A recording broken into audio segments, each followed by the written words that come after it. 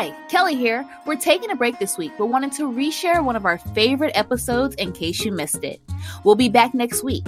In the meantime, here's Ticket for One, Female Travelers Going Solo, featuring Charlotte Simpson and Janice Waugh. Enjoy!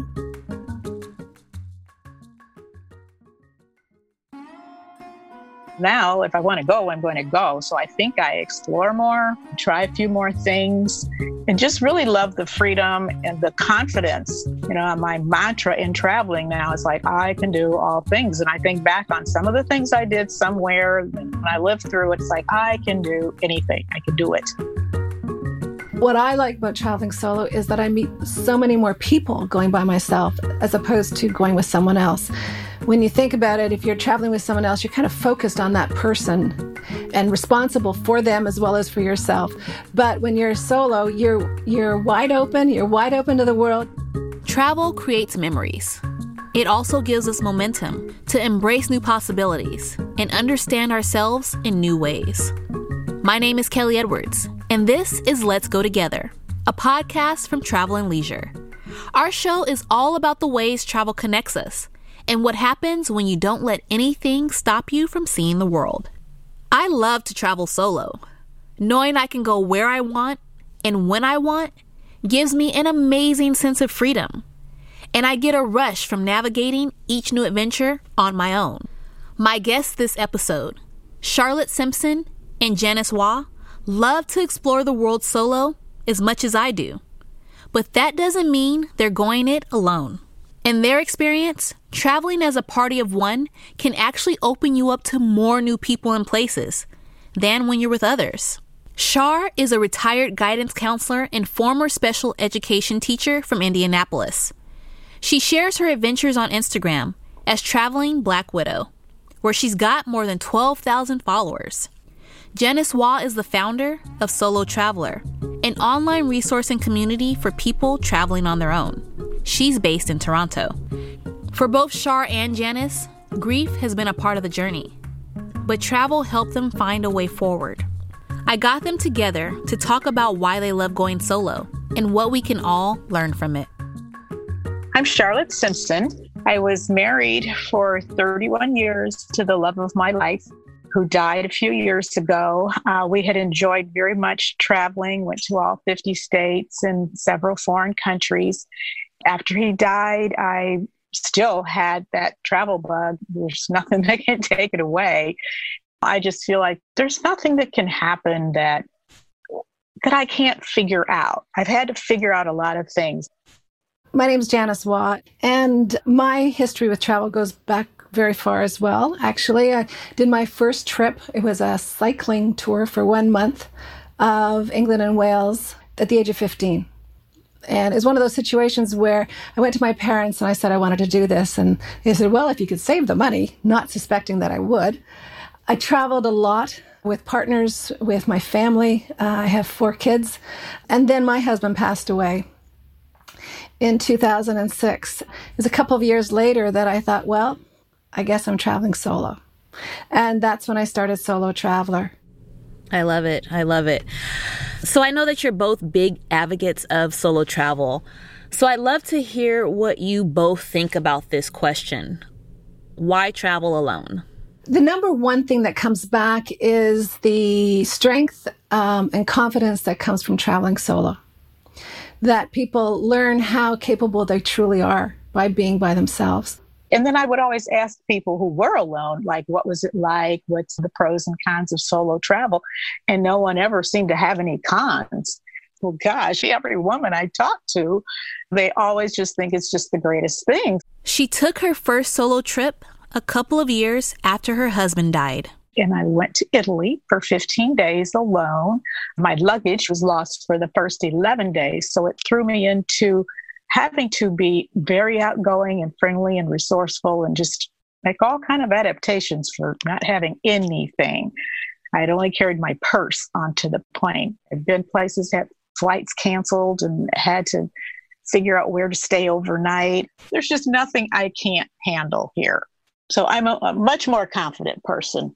I'm so much more outgoing, much friendlier. in a way, much more adventurous. Well, now if I want to go, I'm going to go. So I think I explore more, try a few more things, and just really love the freedom and the confidence. My mantra in traveling now is like, I can do all things. And I think back on some of the things I did somewhere and I lived through, it's like, I can do anything. I can do it. I've learned a lot about the world. And the reason is that I'm so much more able to talk to people when I'm traveling solo and have more in-depth conversations without someone kind of saying, well, it's time to get going now. These conversations have been incredibly rewarding. And how has traveling alone allowed you each to experience new cultures and places differently than you might have if you were traveling with someone else? I went to China with my sister-in-law, and I was just so excited, even before we left, about going to have Peking duck dinner. And we got there, and it was the only night we were really going to be able to do that. She said, I don't really like duck. And I'm like, oh, I don't like duck either, but I'll give it a try because I want to have the experience of the Peking duck dinner and just all that it entails. And anyhow, she didn't want to go, and I didn't go without her. And here I am years later bringing up the Peking duck dinner because I just found sometimes when I was with other people that, you are accommodating. And I was never one to just go on off and do something by myself and leave them at the hotel. So with being by myself, I really do everything that I had planned to do before I left. And when I get there, just discovering things that I want to do. I really like doing it my way and not having to negotiate or not having to miss something that I think would have really been a cool thing to do. I think that's a really big issue. Being able to do what you want when you want is really an important thing about solo travel. Part of the being alone for me is also not only when I'm exploring the destination, but when I come back to my accommodation and I'm there by myself. You heard right. Janice loves that me time and the people she meets. I not only have the opportunity to explore my destination, but then also explore the destination through the eyes of someone from somewhere else. So that might be, if I'm in London, for example, speaking with someone from France or someone from Singapore or wherever. And not only do I see the destination through my culture and my eyes and my frame of reference, but also through theirs. And that's kind of another layer that solo travel kind of brings to me. Traveling alone offers freedom, flexibility, and new connections. But it's also important to stay safe, especially as a woman going solo. We'll talk about that after a quick break.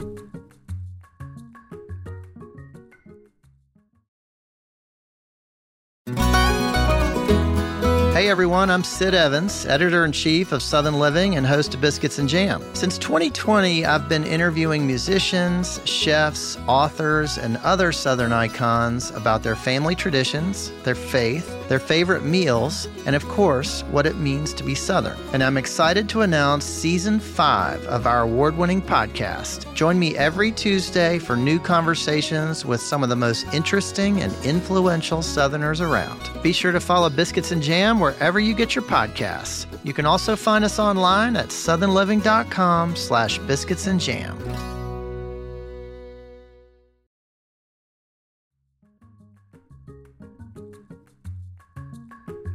Welcome back to Let's Go Together from Travel and Leisure.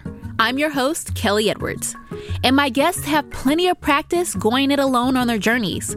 Let's tap into some of their wisdom. So the typical image of a solo traveler, a blogger, or an Instagrammer is often someone who's young, in their 20s or 30s, and maybe, they're finding themselves on the road. What have your experiences been like traveling solo in your 50s and beyond? And how does age impact the way you're perceived and the connections you make during your travels? I really enjoy it. And the interactions, especially in Africa, Asia, South America, with the people are phenomenal. the younger people are just, the cultures are so different, and they're raised to have a much higher regard and respect for older people. I mean, I've been in places in South America or Central America, and even waitresses or whatever will call me auntie. You know, they're just so kind, so thoughtful, holding doors, helping with suitcases, whatever. I almost find a safety in that I just never feel like some teenagers would attack me or do anything wrong. They're just so respectful and so nice. I agree. I've had similar experiences. I've also had experiences with other solo travelers who are younger. They're pretty easy to spot. You know, I've had conversations with them, and I can remember one fellow, he was, this was in a hostel in Kauai. We'd had a couple of conversations over a few days, and then one time he looked up and he said, "You're nothing like my parents." It really made me feel great, because what I was doing was shifting his understanding of what this age is like. I thought that was a pretty good thing to do. Since you both have the experience of traveling alone, especially as a woman and a seasoned woman, how do you each stay safe while traveling? Well, I don't really explore too much after dark, which I don't even do that too much in my hometown now. I've never had any kind of safety issue. When I was in Singapore, I had heard that it was so safe, and I had such bad jet lag. I woke up about, 2 a.m. or something, and could not get back to sleep. And I did go downstairs and I asked at the desk, "Is Singapore as safe as I hear?" And she said, "You can walk all over this city. Nothing will happen to you." And so sure enough, I did go out and walked around, felt perfectly safe. But that is the only place that I've done that. At what, 3 a.m? Yes, I did. I did. And it was amazing. I was probably walking for 2 hours. But that's the only place that I ever did that. I'm real cautious. I do go out in the evening, but it's always in a heavily touristed area, because there's safety in numbers. Also, one of my things I like to do when I travel and to go out at night, I like to go to the opera. Now, I don't go to the opera at home, and I don't know anything about opera. But it's a real scene when you go out and you're traveling. So I've seen the opera in Vienna and in Athens, and it's as much the spectacle on the stage as much as the spectacle in the audience to see how that's experienced. And then, of course, I take a taxi home. You know, I play it safe. But there are things that doing at night is quite wonderful. I feel like the best part of solo travel is that your wishes and the things that you want to do are non-negotiable, because it's you, yourself, and you, and no one else that you need to consult with. What would you say to someone who's thinking about taking their first solo trip but is worried they might be lonely or bored? Well, I'd suggest that they go someplace that they know has a lot that they want to see and do. And so they probably won't be bored. They'll be exhausted. A lot of times I say, if you haven't been to New York City, they speak English, there's lots to do. There's a variety of price ranges for hotels and all, or maybe London, maybe start with some place that's your native language and has lots to see, lots of things to do. Just, be well prepared and having an itinerary and just plenty of stuff that you're going to do. I think if there's a lot to do, you aren't thinking so much about it because there are always crowds around. You'll notice other solo people, and most people, unless they're an extremely gregarious person who really just likes a lot of people around them, I'm finding more and more that people really are enjoying that freedom of being alone. I agree. And that once out there, people do enjoy it. Some people know how to travel, but they don't know how to travel by themselves. I suggest not to go for too long or too far away. Stay in somewhat familiar territory, but at least 3 days, because the first day might be, what was I thinking coming here by myself? But by the second or third day, you're there, you're running, you're fine. And there are so many options of places to go that are really fascinating and different from your own culture. For me, Nashville was just a great destination. So much fun, so much going on, really easy to navigate. They have these guides downtown for tourists, so much happening with the music scene. So it was fabulous. but it's not an intimidating destination by any means. And to go someplace that really is quite different for North Americans, Montreal is a great option. And it's a very safe, very walkable city. So going to these destinations for your first time really kind of opens up the world of solo travel for you. Travel is a powerful experience. It can change our perspectives and deepen our understanding of the world and ourselves. It can also help us find a way through hard times. As widows, Shar and Janice both say traveling the globe helped them navigate grief.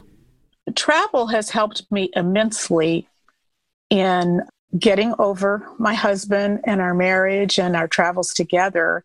And with the love of travel that I have, I just knew when other people wouldn't be available that I had to have that in my life. You know, it gives me so much to look forward to, so much to plan for and think about. I research trips before I go. I've always got several trips coming up within the next year or some period of time. I get so into it. I even read fiction books about the place that I'm going, so that I'm really, really ensconced in the culture by the time that I get there. It's really helped me a lot. That's sort of why my daughter wanted me to get on Instagram, because she felt that I would inspire other widows to travel and, you know, explore that side of their life and create this new normal in your life, which is being a traveler. And, you know, not looking back, I'm able to just move forward. There's always something ahead that I'm going to do.